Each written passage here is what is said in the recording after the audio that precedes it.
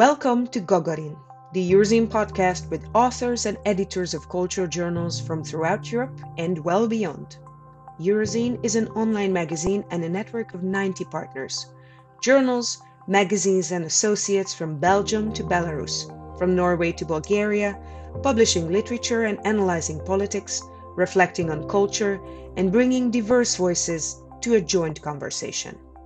I am editor-in-chief Reka Kinga-Pop, and today I'm talking to Ranabir Samadar, Distinguished Chair in Migration and Forced Migration Studies at the Mahanirban Calcutta Research Group in Calcutta, India.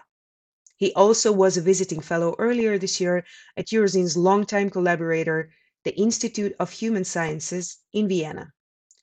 But before we get to the conversation, let me draw your attention to Eurozine's freshly launched Patreon page, where you can support our work and get access to special giveaways and exclusive content. Eurozine has been offering quality journalism for free for over 2 decades now, and now we need our readers and listeners' help to muddle through a very tough time. Any amount helps, be it regular pledges via Patreon or one-time donations via PayPal or other means. Should you be a benevolent billionaire wishing to help quality online magazines sustain their work for a joint European public sphere, please contact us directly. In any case, you can find all the relevant information on eurozine.com/support. Thank you, and let's get into it. Ranabir Samadar, it's a pleasure to talk with you, even if we ended up discussing remotely. Let's start at the basics. Europe conceives of this most recent influx of Middle Eastern and North African refugees as a crisis. From the Isle of Lesbos to the Belarusian woods, this has been keeping politics and media in a frenzy for over half a decade now. Admittedly, we are living in a time of overlapping crises. COVID has been ravaging societies for almost 2 years now. The ecological turmoil is well upon us. Nevertheless, I do wonder, in and of itself, is migration a crisis?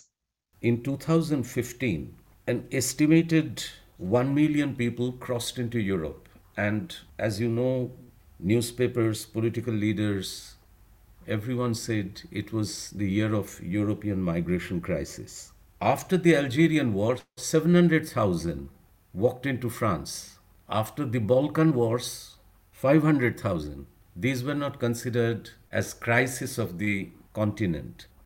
At the same time, the moment Europe was assured that the entry of the new people can be managed at least partially through retraining, which would include linguistic training, and entry of the new migrants and refugees into the labor force of these countries in course of years, the sense of paranoia and the schizophrenic response of the political class lessened.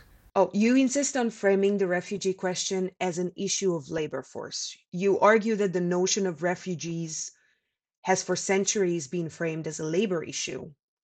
It seems to be kind of counterintuitive at first sight, um, seemingly at odds with the 20th century human rights language, and yet you trace this discourse back to hundreds of years. Refugee flow, as refugee flow, is not a pure refugee flow.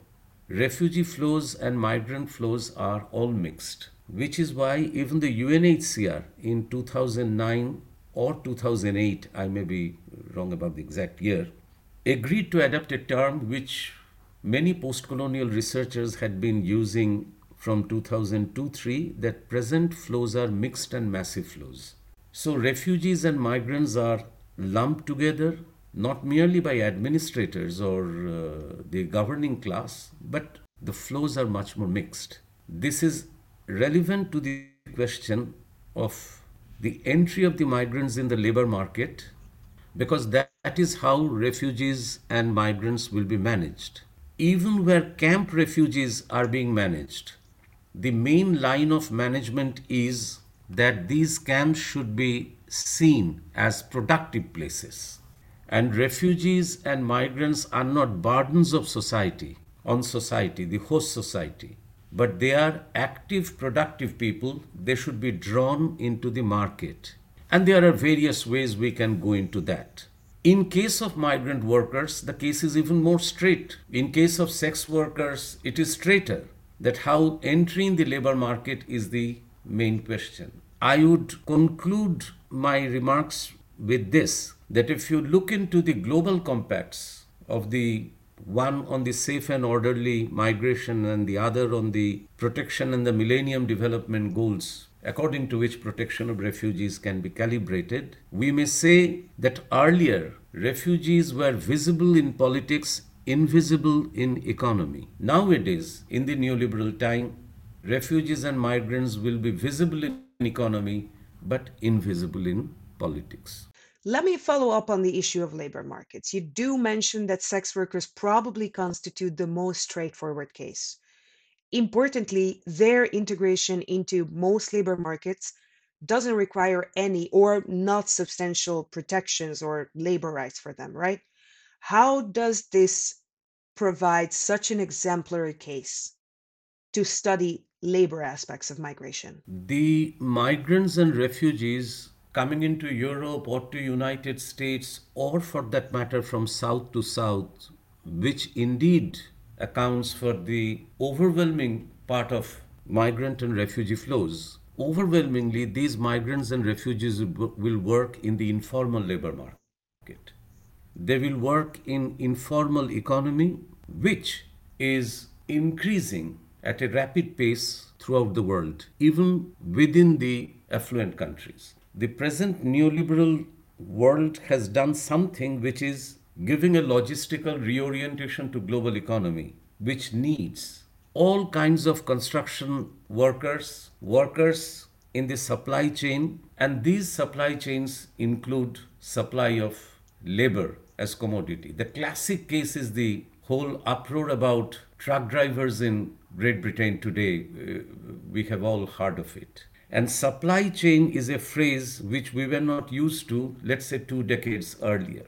But it is today, this catchphrase is supposedly explaining everything. And it, as I said, it includes supply of men, women, children, everything. Now, in the case of sex workers, there was a European study which I referred to in my book, The Post-Colonial Age of Migration. If I'm not wrong, the study is done around 2014 or 15, which showed that around 60% of European sex workers come from non-European countries. And these sex workers, they are undocumented. They cannot be documented because the sex workers cannot continue with their work if they are to come under the radar of law. So they have to be below the radar of law. They, through their own work and the exigencies of life, will become the stateless people. And they are the stateless people.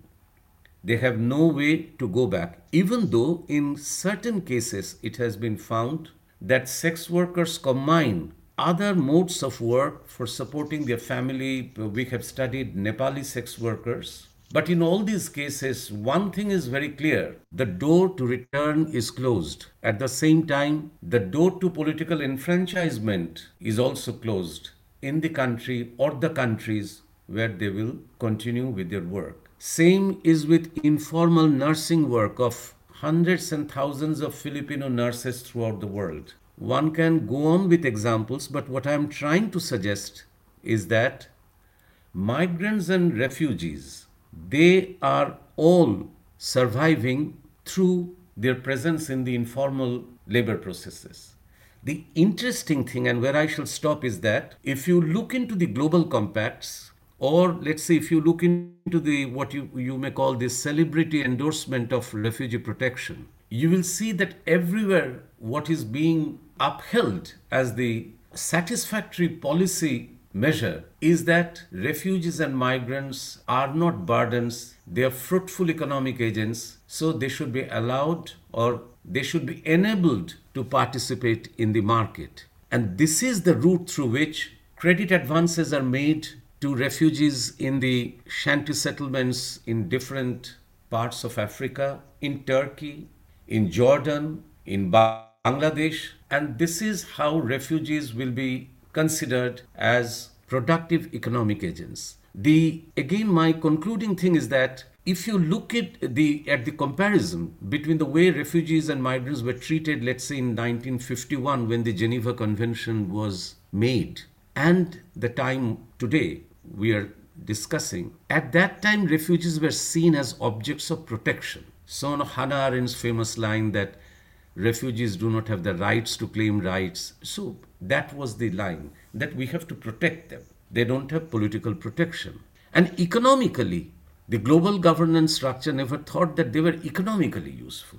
They were to be given advance loans. Finally, they were to be returned to their countries of origin. And migrants would come, but they would be recorded. They would be proper laboring subjects. If you recall Stephen Castle's very famous first book, in fact, the one he wrote before the age of migration, which was Race and the Formation of Class Structure, Immigrants and the Formation of Class Structure in Western Europe. Now, these are the studies which are based on formal labor regimes. What neoliberalism has done is unsettling these formal labor regimes with more emphasis on circulation, finance, credit and date games, where it has turned the table upside down, and it has turned the table on the left also. The left has been defeated, therefore, because neoliberals say no one is an unproductive agent in this society. Even the last person on the frontier will also have access to market. Everyone will be a market enabled actor. So suppose I am an invalid, I should be provided bank loan so that I can do some work at home. The refugee at the refugee camp should be given some loan or some advance so that he or she can do some work. And what is the work? The work is typically informal, a cog in the wheel which is called the supply chain. So I wouldn't, go more into that. All I'm therefore saying is that you come back to the question of visibility. It is your visibility that enables you to get protection. It is your presence on the street that allows you to reach the ears of the people who govern, the political class. What happens when you are visible in economy but invisible in politics? But this also presumes that whoever is not productive in this system is never welcome, right? Nobody seems to make the argument in favor of non-productive people. It depends on how you define, because clearly you cannot be an artist if your art doesn't fetch value. So you have music industry, you have art industry. Think of any conceivable human ability which will not be turned into a marketable product in this world. In fact, neoliberalism has gone unimaginably ahead in marketizing the world. So the kind of dilemmas, let's say, that Rosa Luxemburg and others confronted, that what happens to a world where half of the world is, let us say, non-capitalist, therefore non-productive of surplus value. When I say productive, it means productive in the eyes of the market. Is your presence worth in terms of the market? Do you do something that fetches value in the market? So this is where neoliberalism has changed the entire world, where, as I said, each and every conceivable thing is meaningful to market. And therefore, this present emphasis on extraction, your hair, your skin, your body color, your physical quality, your sound, your other kinds of embodiments, or the water, the air, think of the wavelength, think of everything or anything, you will see that this has now been turned into something that can be extracted. So you are not extracting only the subsoil thing, you are extracting from air and everything. So this is where refugees and migrants, their bodies become so important. And as I indicated, this is a throwback to the 19th century. Once you see how refugees and migrants are dealt with today, clearly the liberal phase, or the high noon of liberal phase of democracy and capitalism from, let us say, 1920s, 30s to the end of the last century, high rise of welfare capitalism, that seems to be now a dream phase, which is clearly over. And you have now a phase where each and every one will be considered in terms of the endowments that one has, and which is why the body of the refugee, the body of the migrant, how strong he or she is, whether he or she can survive the perils of a unruly labor market has become so important. We saw the international uproar about Afghanistan's very rapid and very predictable Taliban takeover. We have watched the newsreels about people trying to climb up overcrowded planes, falling and dying in front of a camera. It's also very specific perversity of Western media being so ready to offer images of people of color dying.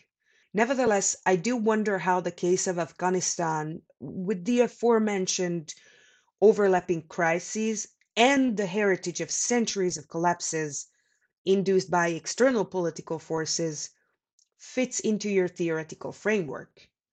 Does the international community not give a damn about Afghanistan simply because what could have been monetized has already been monetized from it? Or is there another specific reason? I think it's a very significant question. And I must add something, and I must confess that I did not at all bring it into discussion because there was, I mean, the scope had not arisen. But I thank you for raising this because Afghanistan brings in one dimension that we had not discussed. And if we say that the refugee and migrant question is essentially a post colonial question, which does not mean only third world, but even within the first world, the post colony is there.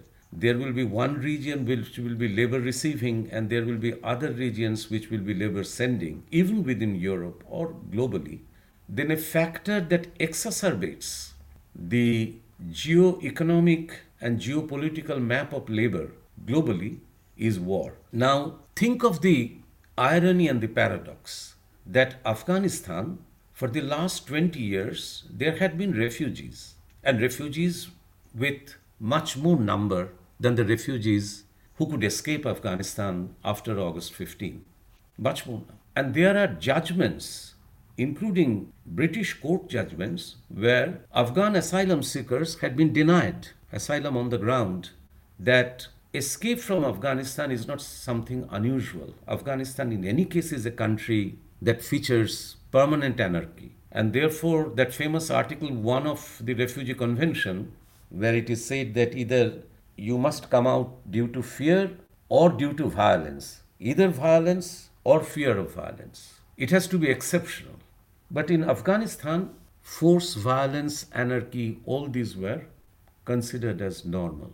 And therefore, you didn't see that kind of uproar in the global media that you saw in the wake of the American withdrawal. Now, that brings in, first of all, the question of war. That what you see in Syria, or it's simply a kind of an arc from the eastern part of the Balkans to Afghanistan, maybe through the Himalayas, has already spread to Burma. That this is a long arc which is marked by war for the last 30 years. And war has historically been, I'm not saying this is as a kind of an overriding explanation, but just to remind ourselves of the fact that war has historically been the supplier of migrant and refugee labor through centuries. Nothing special today. In case of Afghanistan, what is interesting, apart from the fact that you pointed out that people who are trying to flee Afghanistan, the country, and that was highlighted, it seems that the refugee has suddenly become kind of the empire's excuse in case of Afghanistan. This is not to say that Afghanistan is not producing refugees and migrants. You visit any big city of the developed countries or countries of the capitalist world, you will see Afghan labor, taxi drivers, fruit sellers, vendors of all kinds. All, by and large, as I said, absorbed into the informal labor market. You will not see refugee camps only with Afghan refugees. Not that you will not see, but you will see very rarely. There are eminent European researchers who have worked on the Afghan refugees and who have written a lot on that. And they are very good friend of mine. Those who have worked in the Afghan settlements near Calais or in other areas. And almost all critical researchers are one on this, that Afghans have been at the receiving point of extreme neglect in the last 20 years. What causes then this sudden attention to the refugee question? Even though the total number of refugees this time was much less, much, much less. Think of Iran, which has hosted for over 2 decades, the low figure being 500,000 to the high figure being more than 1 million. Think of Pakistan. Again, the low figure being 300 to 400,000 to today probably 1.3 million. In Iran, at least you can say governments had been spending money on protecting and keeping the Afghan refugees alive, and they were being allowed to take up jobs. But in Pakistan, I have written on that, the entire cab driving, truck driving, transporting goods, all those were being managed by Afghan drivers. So again, the question of how Afghans have survived. Now, if you think of the refugee question, countries which have shed so much tears on Afghanistan, why don't they throw open their borders to Afghan refugees? Particularly Afghan women, where again, I do not know whether this falls within the ambit of the discussion. The trajectory of Afghan women's movement, the temporary alliance at one point of time of Afghan women communists with Soviet occupation, now having its later had its mirror image with liberal feminists of Afghanistan joining hands with the occupation regime of the Americans. As a result, women's movement in Afghanistan, and this was much more advanced than the women's movement in Iran in the 70s. And today, in the broader Afghan society, and this is one of the most unfortunate part of the refugee question also, that the refugee question, the women's question, the land question, the question of ecology, all these, I mean, that is the real crisis where you can say that several crises have met at this point of time. And I would end with this, that you have several wars, therefore, going on or that went on, and we do not know, probably we are seeing an end to one phase. And I will end with very brief remarks on that. First of all, you had the war against the foreign occupation, which ended with convincing victory of the Taliban's and the defeat of the Americans. You have also the disenchantment of the ordinary Americans with wars abroad. So it's not that Biden had many choices. He did what was wisest for him or for the Americans, withdraw. You have war against the women also. So there is a gender war going on. But you have war also against the civil society and the rest of the society. And the civil society is mostly fed off the occupation regime. They were mostly NGOs. Banks were supplied with money from outside. Jobs were supplied with money from outside. The entire money market was possible only with external aid. And foreign occupation had ended completely Afghan economy. So it is here where any kind of quote and unquote nationalist response became, unfortunately, first of all, anti-women, in as much as it was anti-occupation, it was anti-imperial, anti-colonial, and also anti-civil society.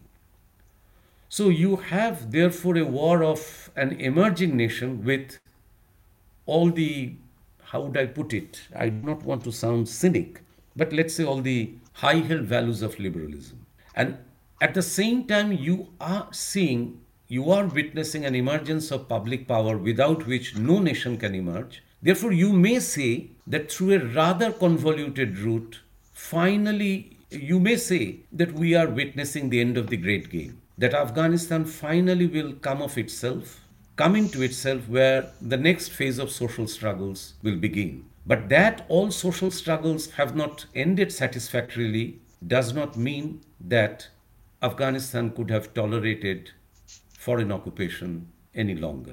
Refugee question is unfortunately the product of these many wars, not simply one war, but several wars. On many occasions, you have pointed out that Europe and probably also the US, but specifically Europe, is extremely self-involved when it comes to discussing refugees.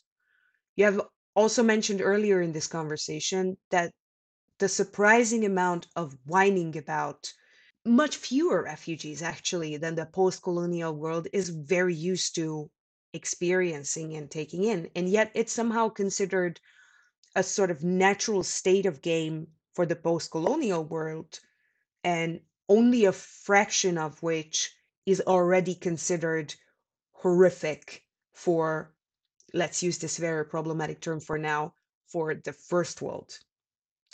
How can this then be contrasted with the demographic crisis of the first world? I mean, however we read it, but you have pointed out that there's a permanent need for the influx of labor and a strong political will to stop the very same influx, right? The end of the contest is to somehow deny protections and power from labor force. At least that's the one thing I see. Basically, it's pitching migrant workforce against whatever is perceived as domestic workforce, substituting this conflict in place of the real tension with, let's say, capital, right? Is there a resolution to this contradiction, or will this oxymoron inevitably have to implode politically? Thank you for articulating the paradox in such a clear manner. And I think that the situation is paradoxical. I do not see a solution to this. I mean, there is no demography in the sense, there is no demography pure by itself. Demography is something which is always related to our idea and the actuality of the resources, etc., etc. So, I mean, it's not that we have to abjure the term, but clearly something is happening which lends force to this notion of the crisis. Apart from the fact that in the idea of the crisis and in the moment of the crisis, it's not merely an idea, but a moment of the crisis in which you have what you may call a kind of a self-fulfilling prophecy, that once you are in a crisis you think that you are caught in a crisis, you continuously do things that accelerate the crisis. So you have a double movement of time. On one hand, a secular time, but at the same time, you also have, it's a kind of a diachronic thing that you have within that time, another time, which has paced itself up and therefore speeding up the likely outcome. The reason why I'm saying so is that Europe could have, or perhaps Angela Merkel wanted, so some sections of the European class, political class, may have realized or had realized only half that it's futile to cry wolf. Better that we realize how to manage migration in a wise way, which would mean not only orderly migration or migration quotas, but also see that if this is what is going to be, let's say in the next 10 or 20 years, how do we manage it? Do we give money not only to Turkey, but let us say to today what we are hearing about Belarus, or we all know, or giving money to the North African countries, or trying to give assistance to these regions so that migrants do not come, or provide jobs, etc. Meaning that migration management has to be much more flexible, and it cannot simply be quota based and skilled labor. Because European economy also realizes that, as I said, the secular need of having an informal labor market is essential. Now, whether that would come from Eastern Europe or from Turkey or from the war zones of Syria and Iraq, Kurdistan, Afghanistan, so as I said, or from certain conflict zones of Africa, where you can see that war, labor economy, and refugee and migration management, they are actually parts of a much messy scenario. Now, while this could have been done or may still be done, and not simply think in terms of strict border management, kind of a cordon sanitaire, etc., whatever is being done, Europe could have thought over it. At the same time, that Europe is unable to do it is increasing the pace of quote and unquote the doom. I'm not saying it's a doom, but I'm saying quote and unquote the doom, which Europe perceives as a doom, which is avoiding the destiny that, let us say, Imperial Rome had by the 7th or 8th century, with the arrival of, Goths and all that. Interestingly, from the demographic point of view, what you see is typically the tip of the iceberg, because we have to admit that a huge mass of population. It's like the tip of the iceberg moving or pressing on Europe from two sides. One from the southern side, which is on the other from the other side of the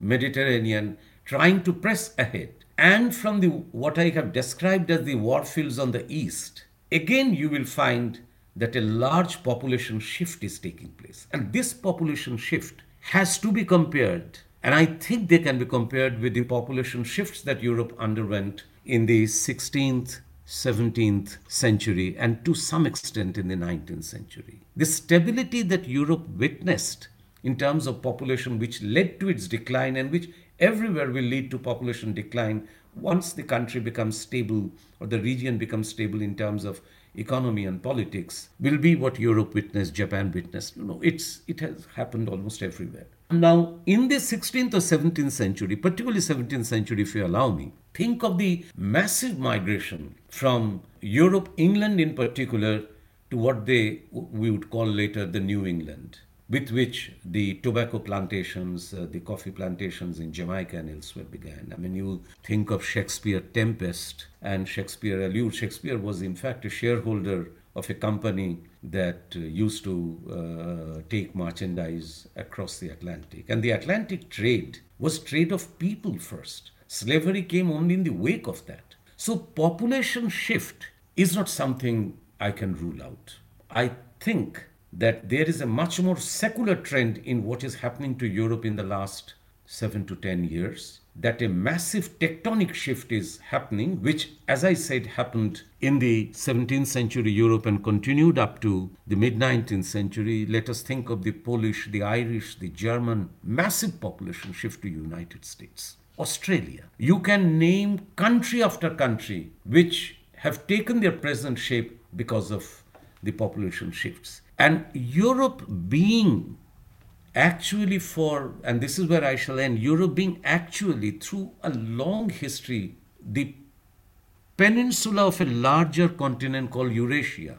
I am not surprised that population shifts, the early signs of a massive shift are seen today. If the ruling class understands it, wisdom will lead to much more accommodative and much more prudent strategies, and probably Europe would gain much more through the population shifts. But on the other hand, if the ruling class thinks, as obstinately it is thinking, that this can be arrested with flames all around on the eastern war fields and oil fields and the southern fields across the Mediterranean, it will be an all-pervasive sense of doom. So, as I said, the crisis that speeds up actually brings the point of implosion, as you said, nearer. Well, that sounds daunting, but I can't really blame you for that. I understand you're not the type of person to write political self-help handbooks, and yet, I do have a more practical question. It seems there is a huge disconnect between public discourse and the humanities in the past few decades. This happens despite that cultural anthropology, intercultural research, loads of arms of political science, and many more disciplines deal directly with these most burning issues of, simply put, how to live together in peace. Do you see a way of integrating the enormous body of knowledge accumulated in the fields of humanities into politics and with public discourse and public policy so that it could actually inform decisions and practices? Currently, it seems that most decision making relies more on commercial opinion polls than any relevant academic discipline. The world deserves it, meaning opinion polls. I mean, it gets what it deserves. If Florence got Machiavelli and the Elizabeth in England got Bacon or Great Britain got Keynes, so today you get opinion polls. So much for our, illustrious predecessors. The state or the public power will have the necessity, will be required to feed off the society. The state thinks it doesn't need the knowledge of the society. It still thinks that, as you pointed out, that opinion polls are enough, or hack writers producing 20 pages pamphlets should be good enough. But that situation changes also. And historians, I mean, particularly, the more we are engrossed with contemporary time, the more historians will be called back to service. Not in the sense of saying, tell us what happened in 16th century or in 14th century, but simply historians, I mean, to use Foucault's famous term that he borrowed from Nietzsche, that historians will be rather much more inspired with genealogical insights, the insights that the present gives the historian to write of the past. And in that sense, to conclude my remark, that there is something called, you may call the future anterior, that as you want to look into the future, like the policy world wants to do, which is very good, that if you want to look into the future, the more you want to look into the future, the more you are thrown back to the past to see what happened. So, in some sense, it is like Adorno's, negative dialectics. The more you want to see what you can do for a better future, the more you will be led to study what happened in the past and how you were coping with the uncertain times of today. Well, that is our time. Thank you for the conversation. Special thanks to Daho Djerbal from Eurzine's Algerian associate NAQD, who introduced us and suggested this interview. Thank you, Daho.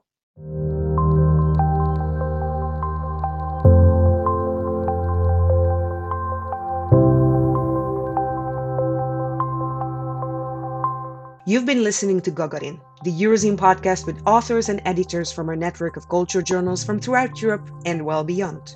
You can find online lectures by Rana Bir Samadar on the YouTube channel of the Institute of Human Sciences in Vienna.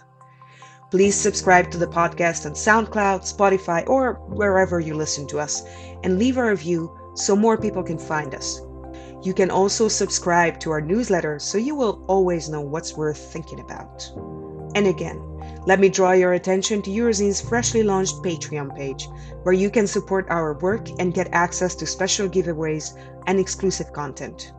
Eurozine has been offering quality culture journalism for free for over 2 decades now, and now we need our readers' and listeners' help to muddle through a very tough time. Any amount helps, be it regular pledges via Patreon or one-time donations through PayPal or other means. Should you be a benevolent billionaire or a philanthropic institution wishing to help a quality online magazine sustain its work for a joint European public sphere, you can also contact us directly. You can find all the relevant information on eurozine.com/support. I've been Editor-in-Chief Reka Kinga Pop, and I hope you've enjoyed the program.